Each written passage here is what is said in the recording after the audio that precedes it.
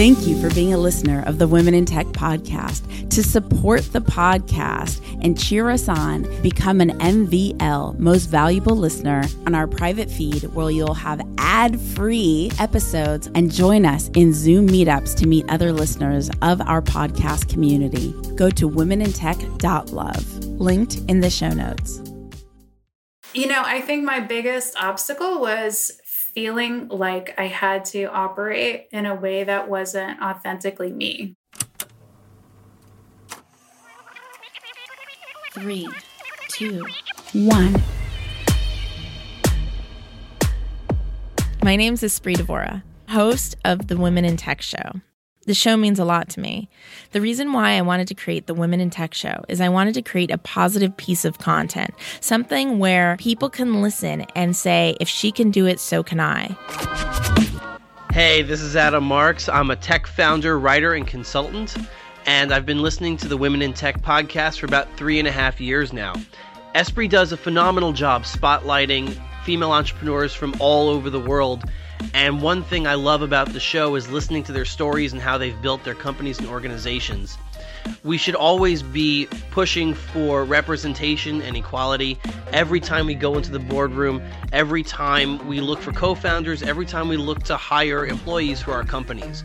So, support representation and equality, support the Women in Tech podcast, follow me at AdamMarks13 on Twitter and on LinkedIn. And remember to always look for the orange sunglasses. To connect and collaborate with extraordinary women in tech around the world, remember to go to the Women in Tech Facebook group at womenintechvip.com. That's womenintechvip.com.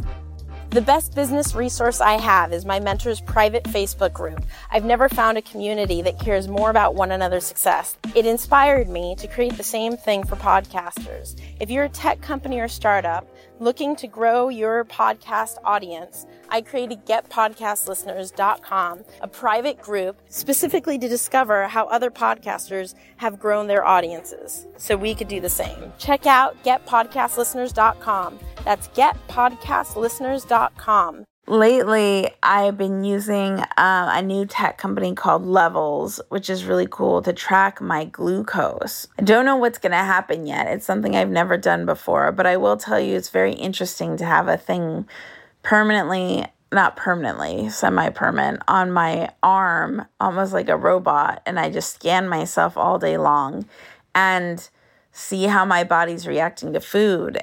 So I'm a binge eater, and yesterday I just had a craving for stuff, and I went over to Trader Joe's and bought some things, and I had great energy throughout the day. And then when I bought my sugary things, I wanted to crash by 7:38 p.m. And I looked, and it was definitely okay, yes, I know this is no surprise because the whole thing of a sugar crash and this kind of stuff. But I still thought it was interesting how I had, really even keel energy throughout the day. And then all of a sudden, I just wanted to go to sleep immediately. And it wasn't a good feeling I feel relaxed, I want to go to sleep. It was oh gosh, I just felt like I couldn't do even one more thing. And there were things that I wanted to take care of.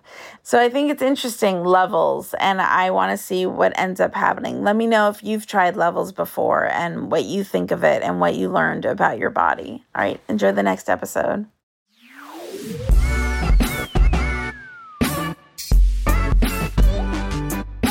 Welcome back to the Women in Tech podcast, celebrating women in tech around the world. So excited for our next guest, Tatiana, coming at us from my hometown, Los Angeles. Hi, Tatiana. Hello. I feel like I should be in a wrestler garb coming out with my outfit. You know what's so funny about that is I'm actually inspired to do the intro from being in love with wrestling growing up. It's a cross between wrestling, Steven Tyler with his, from Aerosmith with his mic and his huge flag, that kind of energy, and I don't remember what else. I think it was just those two things, but definitely wrestling. That's where I get the whole thing. Welcome! And then Ted DiBiase, That's awesome. So Tatiana, go ahead and tell me a little bit about who you are and what you do. Sure. Tatiana Mullery, and I am kicking off a venture fund called Steamwork Ventures. And this is born out of love of startups. I've been working with startups for about 14 years, helping them with marketing, growth, product, design. And I've seen how hard it is for certain types of startups to get the capital they need. So I'm joining forces with a couple of partners and really trying to apply some energy to solving that problem. My past life, I've been in fintech for over 20 years. I worked at MasterCard for 10 of those years and built out the infrastructure for mobile commerce, as well as the first developer program there. So I really have a genuine deep love for fintech. And that's, I would say that's the majority of my career has been around that. Before we get into how you fell in love with technology and all the things that I love to talk about developing your journey throughout the space, I've been thinking lately a lot about my why. I've been doing this podcast for going on 7-8 years now, and been doing community building for over 10 years. And so I've been really reflecting on my why and my purpose and what it means to me. And what I've come to is that what truly matters to me is forming meaningful connection amongst others, really making it so that people could connect. So this podcast to me isn't just a podcast. It's a way for everyone to know about you and you to know about everybody else. So with all of that huge disclaimer being said, how can people connect with you? Instead of waiting to the end, I want people to know how to connect with you now. My absolute favorite is Twitter. So I'm at Tanya Mullery on Twitter, and I love, love, love talking to people on Twitter and seeing what's going on. And that's how I first saw you, for sure. And then our mutual friend, Zach Stern, connected us. So I'm really grateful for that. I'm totally about connections. In fact, our thesis is about connected solutions. I feel like we have so much ability with technology to stay in connection and to help people through this power of connection. So I'm very much in line with your purpose there. I love it. And I love that you bring up Zach too, and shout out to Zach for syncing us together. Zach is one of the most thoughtful connectors. He's so sincere in his relationships and his follow-up, and he genuinely cares about the you behind the business. I think so too. He's a very dynamic guy. And the funny way that I found Zach was on Twitter. I was saying, hey, I'm coming up on my anniversary. I've been married a very, very long time. I won't disclose. Congratulations. This is evergreen, right? And so you run out of ideas for what do you want to do on date night. So I said, hey, free startup idea on Twitter. Hey, free startup idea. Somebody has to help us, maintain relationships and come up with date night ideas once you're actually together. And somebody from his team, shout out to his social team, found me, started chatting with me, and then that's how we got connected. So that's pretty cool. We've actually never met in person, but that's one of those great stories of, how people can really form relationships. So his app is Official. And it's pretty cool. So if you're looking for date night ideas, everybody should download that and check it out. 100%. I'm not positive. I think it's getofficial.app. Do you remember the URL by chance? Yes. Is it getofficial.app? I think it is getofficial. We'll check. I think so, yeah. And we'll include it in the show notes as well. And one thing I think Tatiana and I are happy to share with everyone listening is sometimes things aren't perfect, and that's okay. Meaning, we're doing this podcast right now, and between the lawnmower happening right when we start and the recording system being pixelated, sometimes life is pixelated. And it is okay to keep moving forward despite it being pixelated. I know that's a really funny comment, but I think it's so important because I feel like we get discouraged. We feel like we don't know enough. We're not doing enough. We're not perfect enough. And it's just let's just ship it. Just go. Yeah. So true. I can think of so many times in my life where that has, somebody's offhanded comment has stopped me in my tracks and made me really think, okay, is this even viable? Am I, I know that there's a lot of articles going around right now about stop telling women that they have imposter syndrome.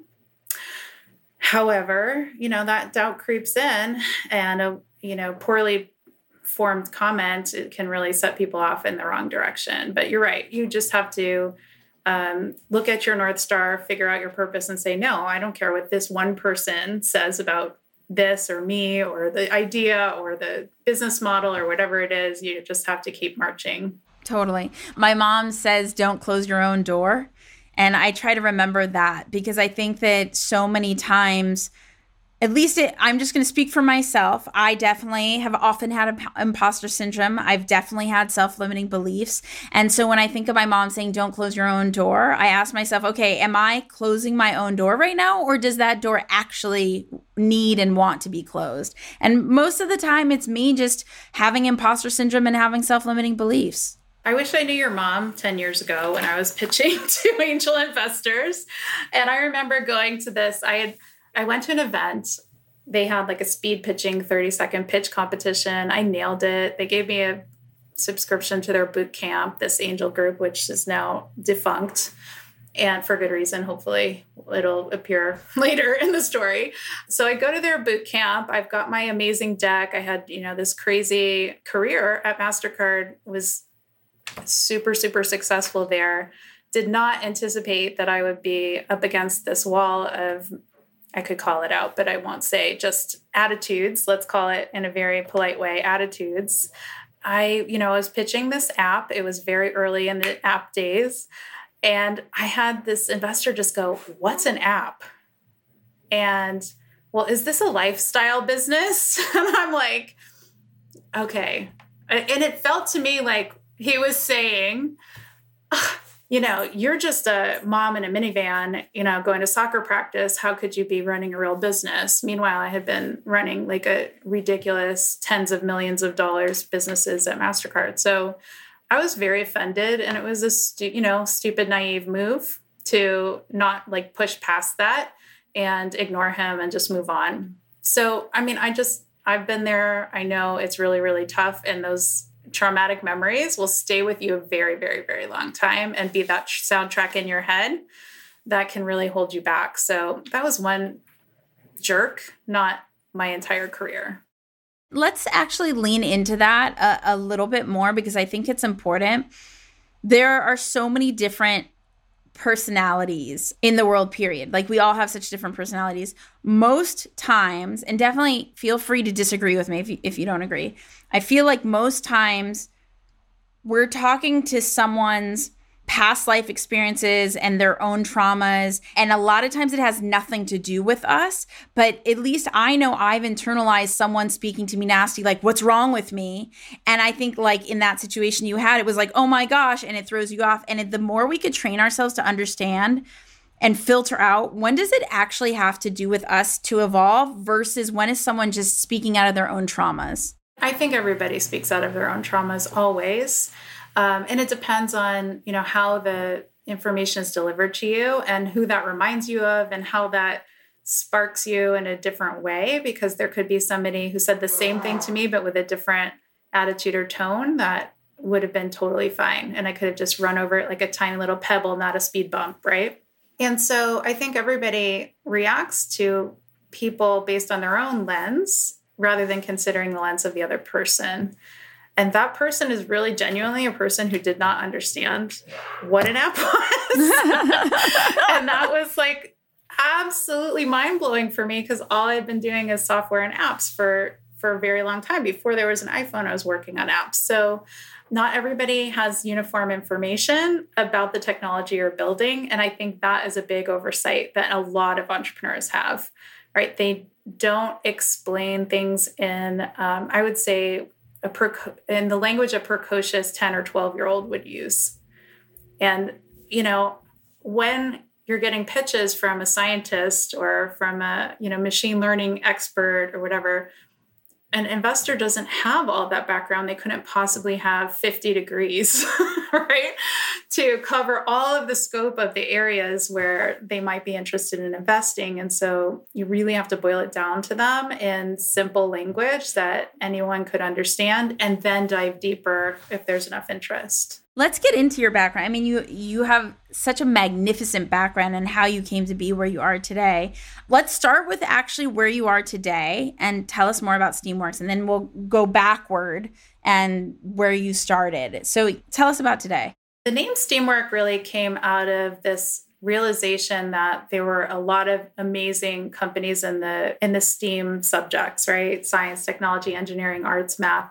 And that's where a lot of the jobs are going to come from. And so I noticed in my own community that we were overeducating our youth and sending them off to college to get these fancy degrees. And they were coming home to the community and they were not finding those kinds of jobs. And I was like, this is a big disconnect. Even in a small community of, our city is about 300,000 people, we're creating this brain drain. So what's going on? Like, how can we actually stimulate the economy and have the right jobs waiting for people when they come back from school? And so I just set on this path to try to create that kind of opportunity in my community. I opened a co-working space that was originally called Steamworks Center. Due to some construction problems, I ended up closing it, but it wasn't a magnificent, time to really bond and find all of these amazing entrepreneurs who are doing cool things. They still were struggling to raise because they weren't in San Francisco. They didn't have the connections. Maybe like LA is maturing as a venture community, but it still takes time to create those relationships. And that's time that entrepreneurs don't have. They can't be driving 5 hours in every direction to go to different events and still build their companies. And so, I have been involved deeply in different parts of our community. I've been involved in social venture partners with nonprofit pitch competitions here in LA, which were absolutely phenomenal. I love that. Then I also got involved with Founders Boost LA, which was previously called Startup Boost LA and kind of came out of the Startup Next spinoff from Techstars.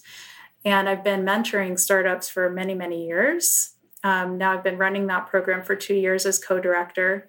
And so I was seeing these phenomenal companies from with underrepresented founders. About 80 to 100% of our founders are from underrepresented backgrounds on some dimension. And they were coming out of these programs, getting into Techstars, getting into all kinds of great accelerators, starting to raise, but still feeling like there was some structural issues in the LA market. I wanted to personally be able to be involved in helping them get that capital that they needed because I had all these really deep relationships with them. I felt like I could help them better if I had more access to capital on their behalf. And so that's where the venture firm was started. I found a couple partners who are equally passionate about this and with amazing backgrounds. I would say I'm more of like the CMO type and product person. I have a CFO type with great exits, and he knows how to navigate companies to exit and private equity. And I worked on the MasterCard IPO. My other partner is more of an operations guy with a deep background in investment firms.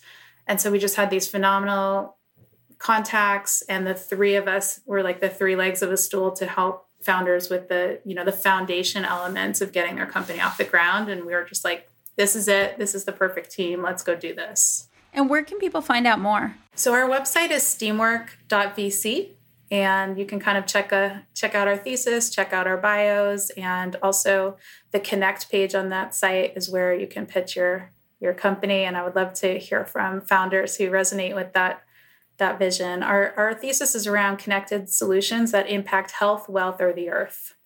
And that generally includes a software. Yes. So that generally starts with software and dives into some really interesting things that can be done with data and sometimes has a device. Unlike a lot of venture firms, we have some manufacturing experience under our belts. And so we're able to help companies that may also have some type of a hardware solution as well. Let's reel it back to when did you first become interested in technology?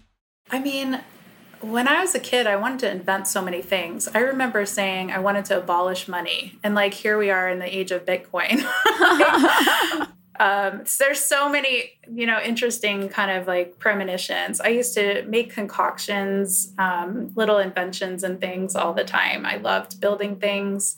So at a young age, I just knew I wanted to be a creator of some kind, right? but that wasn't really a word that was applied. You either want to be like an astronaut or a teacher or a policeman, right? Nobody grew up and said, I want to be an investment banker, or I want to be, I want to reinvent money. That wasn't a thing. But I ended up studying economics at NYU and getting jobs at investment banks in New York City. And I started to see how that system worked. It was really, really intriguing and interesting. At the time when I was at those banks, I'm going to date myself, you guys, and you ladies. I remember when Netscape went public, I was sitting on the trading floor, like watching all the craziness, and it like came out at, I don't remember where, in the teens or something, went to like 95. It was just like absolute mayhem. And that was kind of the beginning, right, of everything that we see today. Like if those kinds of IPOs didn't happen then, we wouldn't be on Squadcast doing this for sure, right? So I just saw the very beginnings of it, and it was super cool. So when I went to MasterCard, little by little, I just became involved in technology projects. Whether or not people realize it, the payment system is just like one big, humongous, amazing technology infrastructure that like makes everything go, like all of these transactions go. And so I was involved in doing authorization system releases and writing the chargeback rules. Y'all can hate on me later because nobody likes chargebacks as a merchant. And, little by little, they were like, hey, you did a good job of that. Why don't you build our corporate CRM or our licensing system, our brand standards system, our design approval system? And then later, I volunteered to be one of the founding members of the information products and services team, where we took our transaction data and built really interesting analytics tools that could help the banks optimize their different processes. So their marketing, their operations. We built predictive models. One of my patents is a predictive model around looking at cardholder data and saying, oh, that might be a small business. We should start offering them more services. And then the next phase was mobile. I became absolutely obsessed with the idea that we were going to pay with our phones, and that there was so much else we could do.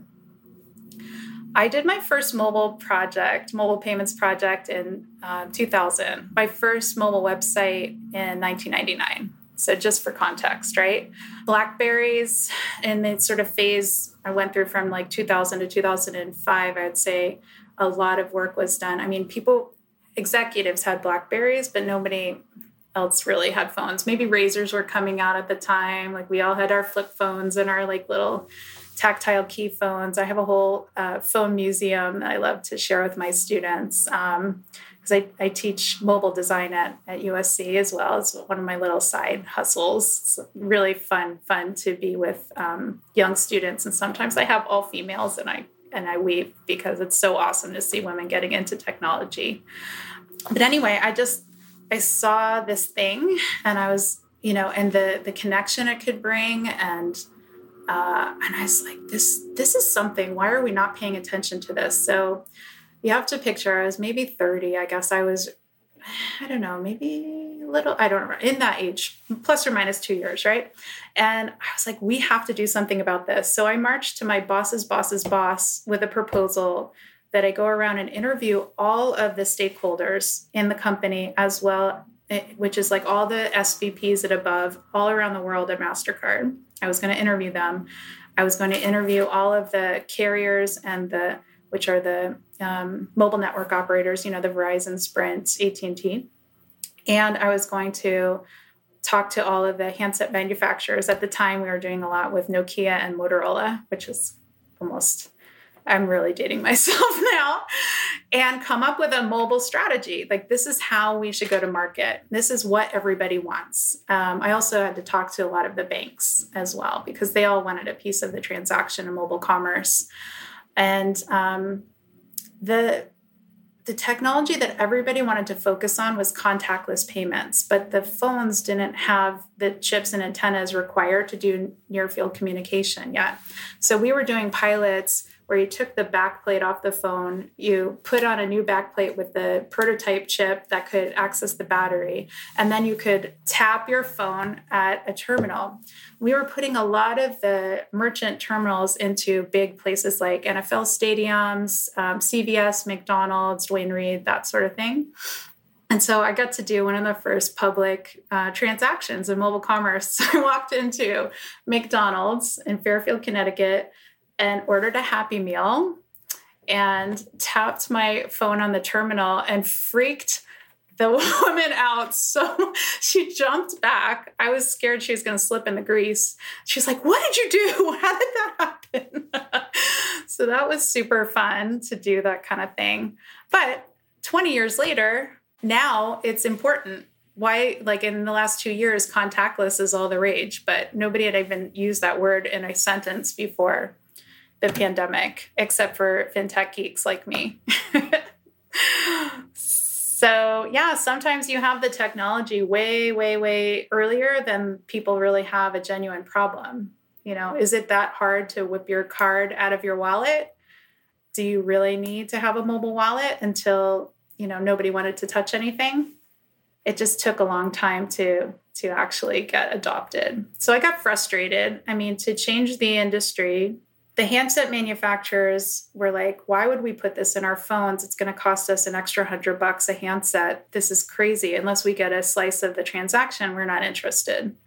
Similarly, the banks wanted a bigger chunk. And I mean, it was just a mess, right? So I knew that until somebody spent $20 million in advertising, nothing was going to change. Nobody was going to adopt this. And it was really frustrating.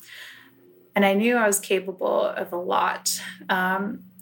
Even in a big company, I could get a lot done. So I had a $2 beer at a bar in Orlando where I was speaking at a banking conference with the guy from AT&T, well, Singular at the time, about the future of mobile commerce. And my friend, I was commiserating. I'm like, I'm so frustrated. It's going to be so slow to actually get this off the ground. I got to go do something more interesting. Maybe startup life is for me. And he was the CMO of a venture-funded startup in Los Angeles. So he's like, come out for an interview. So I did. And the rest is history. That's how I ended up in LA. The company lasted 9 months. And then the crash happened. And so I got into consulting and decided to go and be a founder myself at a certain point, and just love working with startups and helping them navigate this early stage. It's so fun. That's so cool. And you've done so much throughout your journey. Has there been an obstacle that you've successfully overcome, and how did you overcome it? Yeah, working in technology and banking for over 20 years, there have been some obstacles. One of them has not been a line at the ladies' room in any convention center at any conference ever. Like, I've always had free access to as many stalls as I needed. I think my biggest obstacle was feeling like I had to operate in a way that wasn't authentically me, and finding a style that could be acceptable to run these massive teams of mostly men from every culture. I was running remote teams before there was really remote access. A lot of my team mates were in different regions, and my technology team was in St. Louis, and I was in New York. And so I would fly out every 2 weeks to remain in contact with them and show solidarity with them and really get to know them. But I mean, there were just weird things like coworkers who would say, let's go to have lunch at Hooters, or let's go to this kind of bar. And I'm like, dude, I can see that stuff anytime I want. I don't need to go do that. Like, what was the way that I could remain in authority and friendly with them and like joke that off and still keep going, right? And I mean, none of that would be acceptable now, right? There would be different language for it now than there was 20 years ago, but I somehow had to figure out how to push my way through some of those really awkward, weird things. And at the same time, as I was doing all that stuff at MasterCard, I had 3 kids. And that was really fun and interesting. I basically just didn't let it be an issue. We just never discussed it. I never discussed my family. I never discussed my plans other than saying I'm, definitely continuing. It just was a piece of me I couldn't bring to work, even though it was visible and obvious that I was super pregnant, right? And so, yeah, that just felt like it was a big part of my life was shut off. And it was something that I felt like I dressed and acted like a man for 20 years to get through this industry. And so when I come to this new era and everybody is very, very much about emphasizing, their femininity or their sexual identity, their gender identity, it's like, what? We're talking about that now? I really struggle in a lot of ways. Not that I'm not an ally of anybody who wants to express themselves in any way, but I just never had access to that. I really felt like that was a part of me that I couldn't bring to work. And I am super grateful and happy that the discussion is opening up a new way of being at work. But I'm still navigating that myself. So I really, I feel like we are blessed that lots of people came before us to open doors, like my parents and my mom and others in her generation really did a lot for me. And I'm hoping that me pushing through is going to do a lot for the next generation too. And yeah, but there's just a lot to navigate there. How can we all be ourselves at work and demand that we be seen for our talents and not just our gender? And what's one of the best pieces of advice that you've gotten? I feel like you deliver some heavy advice just earlier in this podcast with your mom's recommendation. You're trying to beat my mom. I wish I had known that. Yeah, man. Your mom was pretty wise. Now I'm going to have to come up with my own advice. Really check in with everyone. I would say a lot of times we don't really care. We try to push our own agenda through without asking what someone else wants the outcome to be, without understanding their thoughts and feelings about it, because we have an objective and we don't really check in with our coworkers, with collaborators, and see this problem from all the different perspectives. When I learned to do that, it changed everything for me in my career. I remember having a letter from a woman who was temping for me at MasterCard telling me that I was a good manager, I was very smart, but I was cold. And I still remember that 20-something years later. And I was like, cold? That's the last thing I would nothing want to cold be about known you. as. But in the environment where I felt like I had to constrain myself, I had to be a certain way, I had to act a certain way, I could see how she felt that way. But I wish I knew that before she left, right? So after that letter, I remember just thinking, wow, I really have to start spending time that I thought was a waste of time at first, maybe, really trying to understand other people's perspectives before making decisions and have them be a part of the solution building to gain buy-in. That wasn't obvious to me. Our school system teaches us to be individual contributors and get good grades and do things on our own.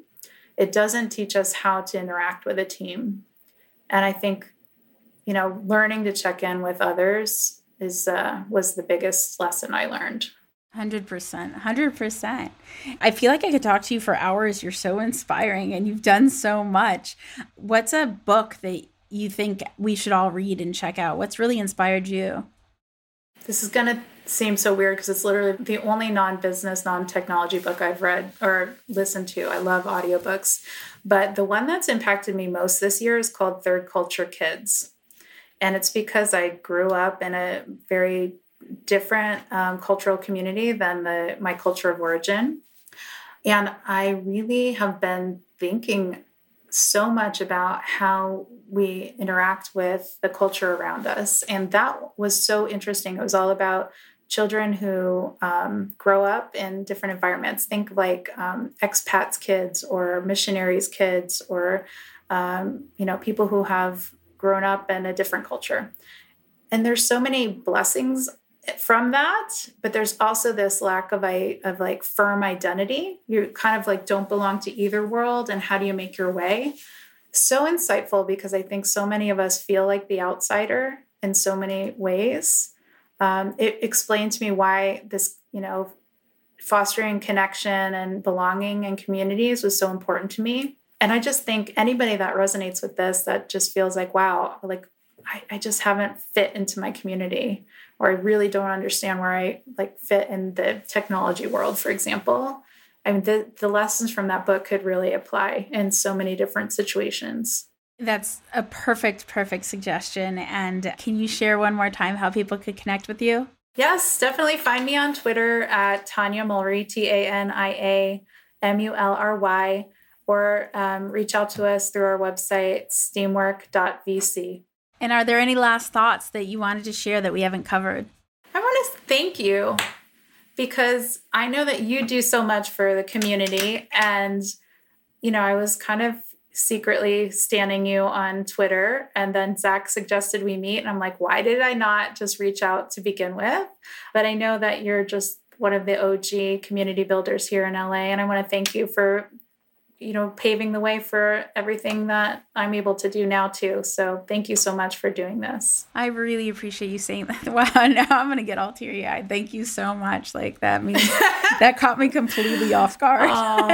That means a lot. That means like such a deep level of a lot to me. That just means the hugs are going to be that much better when we finally get to see each other in person. 100%. I cannot wait. That can't come soon enough to get back in person podcasting. With that being said, to connect and collaborate with more amazing women in tech around the world, remember to go to womenintechvip.com. Womenintechvip.com takes you to the Women in Tech community. Say hello on social at Women in Tech Show on Twitter, on Instagram, on Facebook. I will see you, talk to you, all the things in the next episode. Bye. Bye. Hi, I'm Tatiana Mulry, General Partner and Co-Founder of Steamwork Ventures, a Series C to Series A investment firm, and we're based in Los Angeles. You're listening to Women in Tech. The Women in Tech podcast is hosted and produced by me, Espree Devora, with help from Janice Geronimo. Edited by Corey Jennings. Production and voiceover by Adam Carroll. And music from Jay Huffman Live and Epidemic Sound. The Women in Tech podcast is a wearetech.fm production. Thank you for being a listener of the Women in Tech podcast. To support the podcast and cheer us on, become an MVL, Most Valuable Listener, go to womenintech.love, linked in the show notes.